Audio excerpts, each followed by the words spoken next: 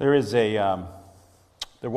passed away now, an African-American preacher who was quite famous, Gardner Taylor. And he described once upon a time what we pastors and preachers do on Sunday morning as the sweet torture of Sunday morning. He meant for us, not for you. The sweet torture is this: we know we have good news to share, we also know we will not do it justice. And that's kind of the way I feel today. While we were on sabbatical, we saw some immense things in God's created order. We looked up at the night sky and we saw a small portion of the estimated hundreds of billions of galaxies, consisting of an average of 100 billion stars per galaxy. And if you do the math, you've got, well, I don't know, math stinks for me. So it's best just to quote Neil deGrasse Tyson, who says, "There are more stars in the universe than grains of sand on any beach. More stars than seconds have passed since Earth formed. More stars than words and sounds have ever uttered by all the humans who ever lived." I'm not sure how accurate it is, but it's poetic. In other words, a lot of stars. The universe is immense. We went out on the water and saw whales swimming in the depths of the ocean, also immense and deep and unfathomable. We saw several beautiful national parks made of canyons. And you think you saw one canyon, you've seen them all. That is not the case. They're all different, all beautiful in their own way, and immense and breathtaking. Toward the end of our time, we went out, on our way out of Utah, we went to Moab and we went up to Canyonlands National Park. And again, still, we'd seen several parks by then, but still amazing and beautiful. Photographs, as you know, if you've taken photographs, don't do these things justice at all. But I did discover that if you shoot a bit of video and move a little bit, you get a sense of the depth and the size of things. So I'm going to show you about 30 seconds of a piece of that I shot at Canyonlands. I took out my heavy breathing and stuff as I was walking. So, because I discovered that I really don't like heights.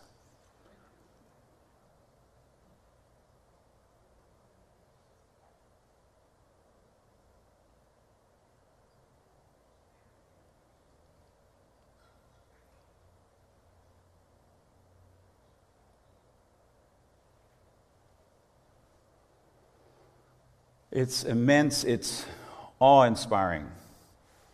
But as stunning as all of this was, and all of it was for us, it does not compare to something immense in our relationships with God. And in our journey into the deeper waters of transformation, the Apostle Paul has something to show us in this morning's passage, something immense and beautiful. Last week, as we reviewed Revelation 3, verses 14 to 22, we discovered that even though we are Christ's church, even though we may gather together in His name, there are times in the life of this church, any church, where we're gathering every week, but maybe it's as if Christ is outside knocking on the door, inviting us to invite Him in, promising us that if we will hear and answer and open the door, Jesus will come in and dine with us. And that invitation I suggested last week was an invitation for you and me to experience more of the abundant and transformative life that God has for us in Christ Jesus. And so I invited you to pray each day, "God, in your mercy and wisdom and timing, give us more of the abundant life you have for us." And I have been praying that, and I hope you have too. In this week's deeper water passage, the Apostle Paul prays for the people of the church of the city of Ephesus. And while the letter is addressed to the church in Ephesus, it was likely passed around to other churches in the area and read publicly. And so because of that, the words of Paul in the letter to the church in Ephesus, the words are pretty generalized. There doesn't seem to be a big problem going on. So he gives us sort of a very basic understanding of the gospel. He gives us pictures of how he perceives that God is at work in the universe. So, for example, Paul lets us know something important right off the bat. Early on in the letter, Paul discloses something he refers to as a mystery. This is a word that Paul loves. Chapter 1, verses 8 through 10. "With all wisdom and understanding, he made known to us the mystery of his will according to his good pleasure, which he purposed in Christ to be put into effect when the times reach their fulfillment, to bring unity to all things in heaven and on earth under Christ." The mystery, one day, God in Christ will bring unity to all things on heaven and on earth. Whatever that means, it will be good, it will be beautiful, and it will be true. And we have been tipped off to what's coming. And that tip-off to what's coming is meant to embolden us and to encourage us and to strengthen us. The word translated there in the New International Version as to bring unity to all things is translated elsewhere as to gather up all things in Him. Or, as some scholars might put it, taking it more literally, using the meaning of the two words that were put together for this, to put the head back on again. To put the head back on again. What has been decapitated will be recapitulated. What has been wounded will be restored in Christ. This is a reminder to us that God's plan of salvation and new creation isn't just about you and me and individual human beings. It's about all of creation. It's about the cosmos. It's immense. In the next part of chapter 1, Paul writes that the Gentiles, to whom he is writing for the most part in that church, the Gentiles have been included in Christ's saving work along with the people of Israel. And then he closes off the chapter of chapter 1 with the first of a couple of prayers. Chapter 1, verse 17.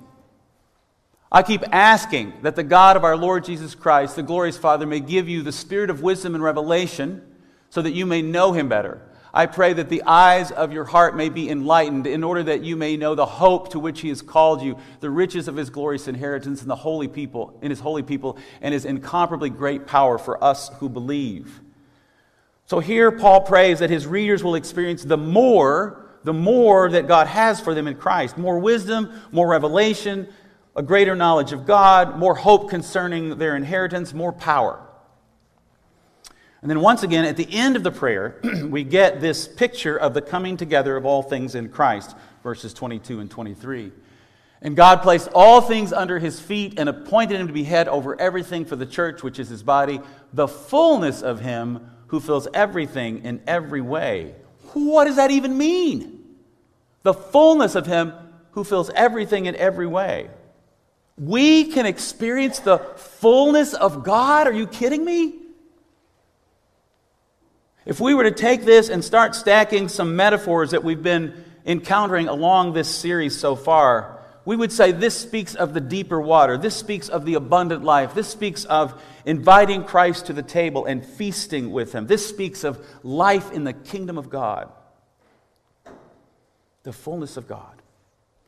In chapter 2, then, Paul, in a very famous passage, celebrates our salvation by grace through faith and the fact that God has not only reconciled us to Him, God has reconciled us to one another, different ethnicities and races, in this case, between Jews and Gentiles.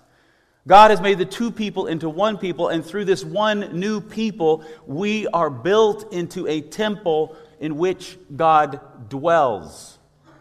So we're back to this picture of God's fullness in us. And then comes chapter 3. And it's amusing if you want to look at it, but verse 1 of chapter 3, Paul starts to say something, then interrupts himself for 2 whole paragraphs before he gets back to what he intended in verse 14.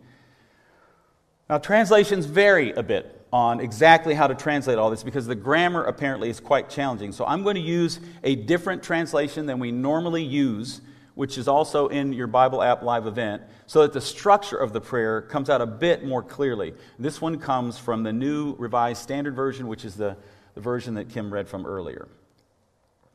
For this reason, I bow my knees before the Father, from whom every family in heaven and on earth takes its name. I pray that according to the riches of His glory, He may grant that you may be strengthened in your inner being with power through His Spirit, and that Christ may dwell in your hearts through faith as you are being rooted and grounded in love. I pray that you may have the power to comprehend with all the saints what is the breadth and length and height and depth, and to know the love of Christ that surpasses knowledge, so that you may be filled with all the fullness of God. So there are 3 basic requests he prays for over his readers. We're going to break them down one by one. Verse 16, I pray that according to the riches of His glory, He may grant that you may be strengthened in your inner being with power through His Spirit. So Paul prays for strength. But we dare not skip over where that strength is to be found. It is to be found in our inner beings. This journey of transformation is an inward journey. It's an inward journey. The health of our lives, our maturity in Christ is all about our inner beings. If we are to become truly Christiform people, people in whom Christ is fleshed out and flowing into the world, it will be because we have given attention to our inner lives. And that is about prayer. That is about prayer above all else. Too often, we, I think of prayer as petition and intercession, praying for our needs and praying for the needs of others. And while that is good, in fact, that's exactly what Paul is doing in this passage. Prayer is so much more than that. It's so much more than that. If we are to be strengthened in our inner being, we need to learn to pray differently, more broadly, more consistently. Robert Mulholland says that one of the words Paul often uses for prayer, in fact, refers not to bringing our request to God, but to an inner posture of our being that is attuned and receptive to God and the work of the Holy Spirit. An inner posture of responsiveness to the Spirit is also prayer. It is the same word Paul uses when he tells us to pray without ceasing in 1 Thessalonians 5:17. It's the same word he uses when he tells us to devote ourselves to prayer in Colossians 4:2. It's the same word when he tells us in Romans 12:12 to be faithful in prayer. It's not about requests and petitions. It's about an inner posture of our inner being, our spirit. Prayer is also about stillness and silence and solitude. I would argue that it's even more about that than it is about petition and intercession. Prayer is about training ourselves to commune with God at the deepest level of our beings as our way of living and interacting with God day in and day out in the world every day. In this way, Paul says we can be strengthened in our inner being. Next, Paul says in verse 17, he prays that Christ may dwell in your hearts through faith as you are being rooted and grounded in love. Paul uses language we often use evangelistically to describe what it means to come to faith in Christ. So we invite people to invite Jesus into their hearts, right? But Paul is not writing to non-Christians, he's writing to the church. They already know Jesus. So he must mean something a bit more than the evangelistic meaning with which we are most familiar. Paul is not implying that Christ does not already live in the hearts and lives of followers of Jesus, like you and me. What we have here is a category of degree. In the Greek verb to dwell is combined with what one scholar referred to as an intensifying prefix. An intensifying prefix. He is praying that Christ will really dwell in our hearts by faith. It implies a settledness. He might have said, I pray that Christ would not only live in you, but would dwell in you, would put down roots and make himself utterly at home in you, in your life. Furthermore, in Scripture, the heart includes not only our emotions, but our will and our intellect. The heart in Scripture is seen as the center of our personalities. So Paul prays that we will allow Christ to make the place his own, to move the furniture around, to redecorate if he wants to entirely change the blueprint if he wants to, in every area of our lives. Paul is speaking of a greater and deeper experience of the abundant life, the more that we have talked about the last few weeks. But this is the only place in all of the New Testament where Paul or anyone else speaks specifically of Christ living in individual hearts. That may come as a surprise to you. This is the only place in the New Testament where any writer speaks of Christ living in individual hearts.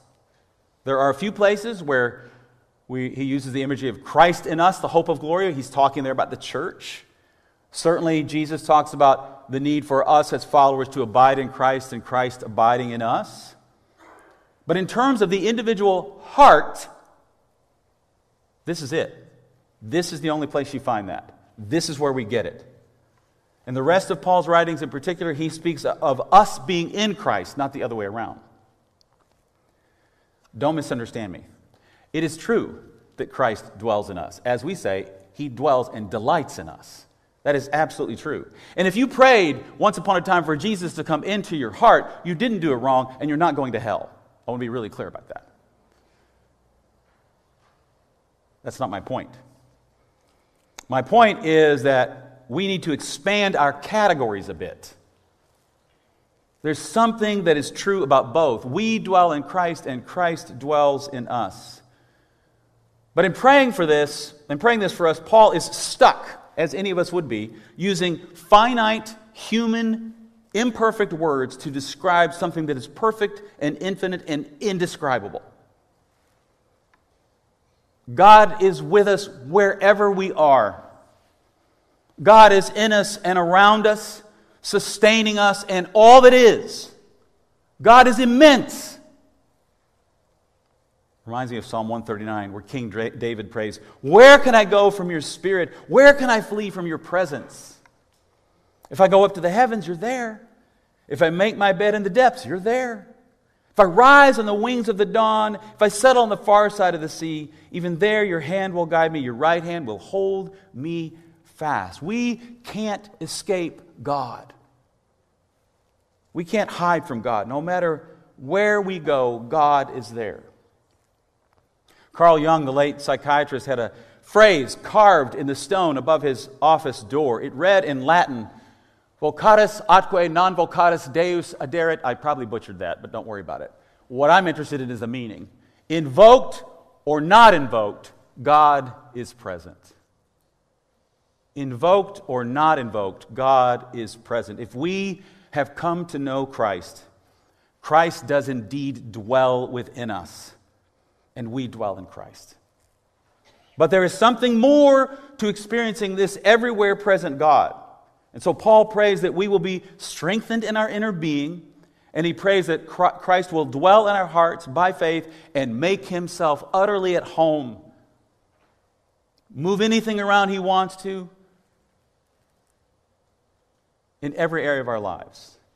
One more request. This is a doozy. Verses 18 and 19. "I pray that you may have the power to comprehend with all the saints what is the breadth and length and height and depth, and to know the love of Christ that surpasses knowledge, so that you may be filled with all the fullness of God." There it is again. Paul prays that we may have the power to comprehend, to know the immensity of God's love that surpasses knowledge. I hope you caught that. Paul prays that we will know the unknowable. The love that surpasses, we will know the love that surpasses knowledge. We will know the unknowable, the immensity of God's love. It spreads out farther than the known universe. It's deeper than the sea. It's broader and more majestic than the grandest canyon. And Paul prays not only that we will comprehend the incomprehensible, but that we will be filled with all the fullness of God. That's not just poetry. Stop and think about that for just a minute. We will be filled with all the fullness of God. The wonder, the beauty, the gift. We are loved with an everlasting and immense love. And yet we can only begin to imagine it, to experience it. My experience, by the way, is that there is always more of Christ to know. There is always more of Christ's love to experience. More, always more. Paul prays that we would get it, that we would grasp it, that we would know it and experience it to the fullest possible measure. And we want to say, yes, but how? It's impossible. Paul, you just said it. You prayed for us to know the love that surpasses knowledge. The contradiction is in your prayer. How are we going to do it? And that's when Paul surprises us with this benediction in verses 20 and 21. "Now to him who by the power at work within us is able to accomplish abundantly far more than all we can ask or imagine. To him be glory in the church and in Christ Jesus to all generations, forever and ever. Amen." Can I get an amen? God has placed this power within us by the presence of His Spirit, and by that power, not by our power, by that power, God is able to accomplish abundantly more than all that we can ask, think, or imagine. You're right, Paul says. It's impossible, except God. Except when we bring God into the equation. Paul stacks terms on top of one another to get at the impossible possibility. The Passion Translation, which takes some liberties, but I love it when they get it right. The Passion Translation puts it this way: never doubt God's mighty power to work in you and accomplish all this. He will achieve infinitely more than your greatest request, your most unbelievable dream, and exceed your wildest imagination. He will outdo them all, for His miraculous power constantly energizes you. We simply cannot imagine the power, the immense love, the size and potential of the kingdom of God that is out there and in here. It's there. And the prayer of Paul is that we would access it, that we would live into it more and more. And while we may not experience all of it this side of the new heavens and the new earth, I know we can experience more of what God has for us. I think God wants us to experience this. I think it gives God joy when we want it, when we ask for it, when we imagine it, when we discover it, and when we begin to experience all that He has for us. When we are strengthened in our inner being and Christ has begun to make Himself utterly at home in our lives. I think that brings God joy. I want us to backtrack for just a minute. I want us to notice for whom Paul prays. Verses 18 and 19 once again. I pray that you may have the power to comprehend with all the saints. This prayer is for us, for all of us. It's not just for pastors or priests or missionaries or chaplains and the like. It is for all of God's holy people. If you name the name of Christ, this prayer is for you. Dwight Lyman Moody came to faith in Christ as a young man. He had moved in with his uncle in Chicago. His uncle had given him a job as a shoe salesman. His uncle's only requirement was that, for living with him, was that he go to church once a week. And over the course of time, D.L. Moody's Sunday school teacher shared the love of Christ with him, and Moody came to faith. Throughout his eventful and fruitful life, D.L. Moody took part in, led, and founded many ministries. He even traveled overseas to Great Britain and led in revivals over there. All of this he did with no more than a 5th grade education. The power of God was clearly at work in and through him. We might even say it was beyond all he could ask or imagine. By 1871, Moody's work as an evangelist had resulted in a rather large church in Chicago, but some of his parishioners really felt like he needed more power. And so unbeknownst to him, they began to pray that Moody would experience more of the power of God. They did this for 3 months. And after about 3 months, Moody had an overwhelming experience of God's power and presence. He hardly ever spoke of this. He called it almost too sacred an experience to name. But in a couple of places he did tell the story. After several months of hungering for more power in his services, one day he says he was walking the streets of New York when he says, quote, "The blessing came upon me suddenly like a flash of lightning. Right there on the street, the power of God seemed to come upon me so wonderfully that I had to ask God to stay His hand." The power of God seemed to come upon me so wonderfully that I had to ask God to stay His hand. I was filled with a sense of God's goodness and felt as though I could take the whole world to my heart. I went to preaching again, he says. The sermons were no different. I did not present any new truths, and yet hundreds were converted.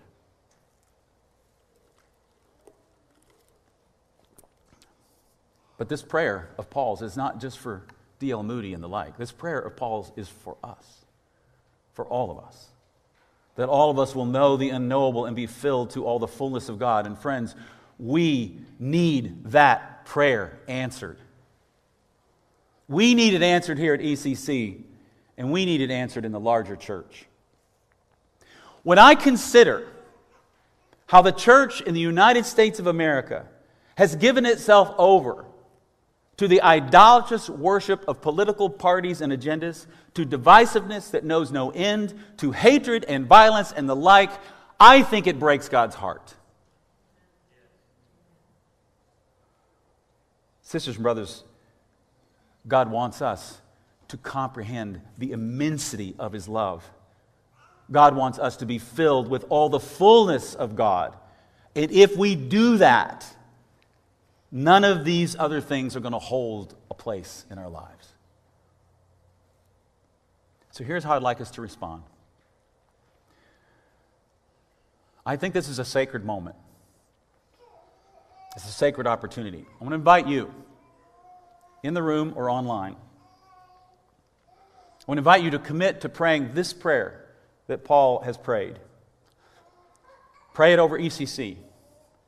Pray it over me and the staff. Pray it over our council, our other leaders. Pray it over the congregation, all of us. Some of you will be able to commit to praying it every day. Others of you will say, I can't really promise that I'm going to do that, so I'll take 1 or 2 days a week, 3 days, whatever. It doesn't matter to me. I just want us to begin. The folks in Moody's Day, over 100 years ago, prayed for 3 months. Let's give it 3 months. Delightfully, that takes us to the Sunday before Christmas. Can we commit in one way, shape, form, or another to pray this prayer over ourselves, this body of Christ, for 3 months? The prayer is in your Bible app, Live Event. We have cards printed out front underneath the cross for you to pick up that has the prayer on it. The picture on it is a scene from that video I showed you from Canyonlands. It's in the Bible app and it's here, and I want to invite you to do that. Now I want us to take a moment of silence in which you prayerfully ask God, what part would you like me to do? A day a week, 2 days a week, 3 days a week, every day, anywhere in between. And then make that commitment to do so. Let's take a moment of silence, would you?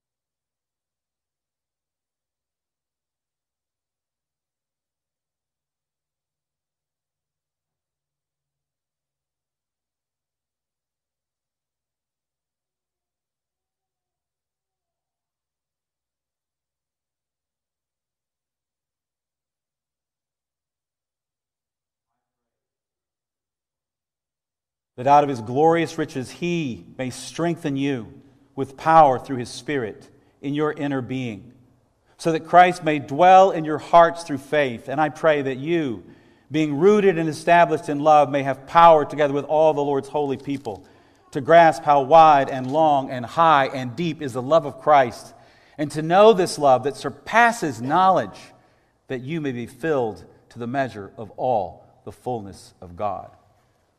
I invite you to stand. I'm going to pray a slightly different version. This is the version that's on the cards and in the Bible app. I'm going to pray for us. Last time I prayed for you, now I'm praying for us. You can assume whatever posture of prayer you want. You can kneel, you can stand, you can sit, you can hold your hands, you can close your eyes, I don't care. Father, creator of everything in heaven and on earth, I pray that out of your glorious riches you may strengthen us with power through your Spirit in our inner being, so that Christ may dwell in our hearts through faith. And I pray that we, being rooted and established in love, may have power together with all the Lord's holy people to grasp how wide and long and high and deep is the love of Christ, and to know this love that surpasses knowledge, that we may be filled to the measure of all the fullness of God. And now to you who are able to do immeasurably more than all we ask or imagine, according to your power that is at work within us. To you, God, be glory in the church and in Christ Jesus throughout all generations, forever and ever. Amen.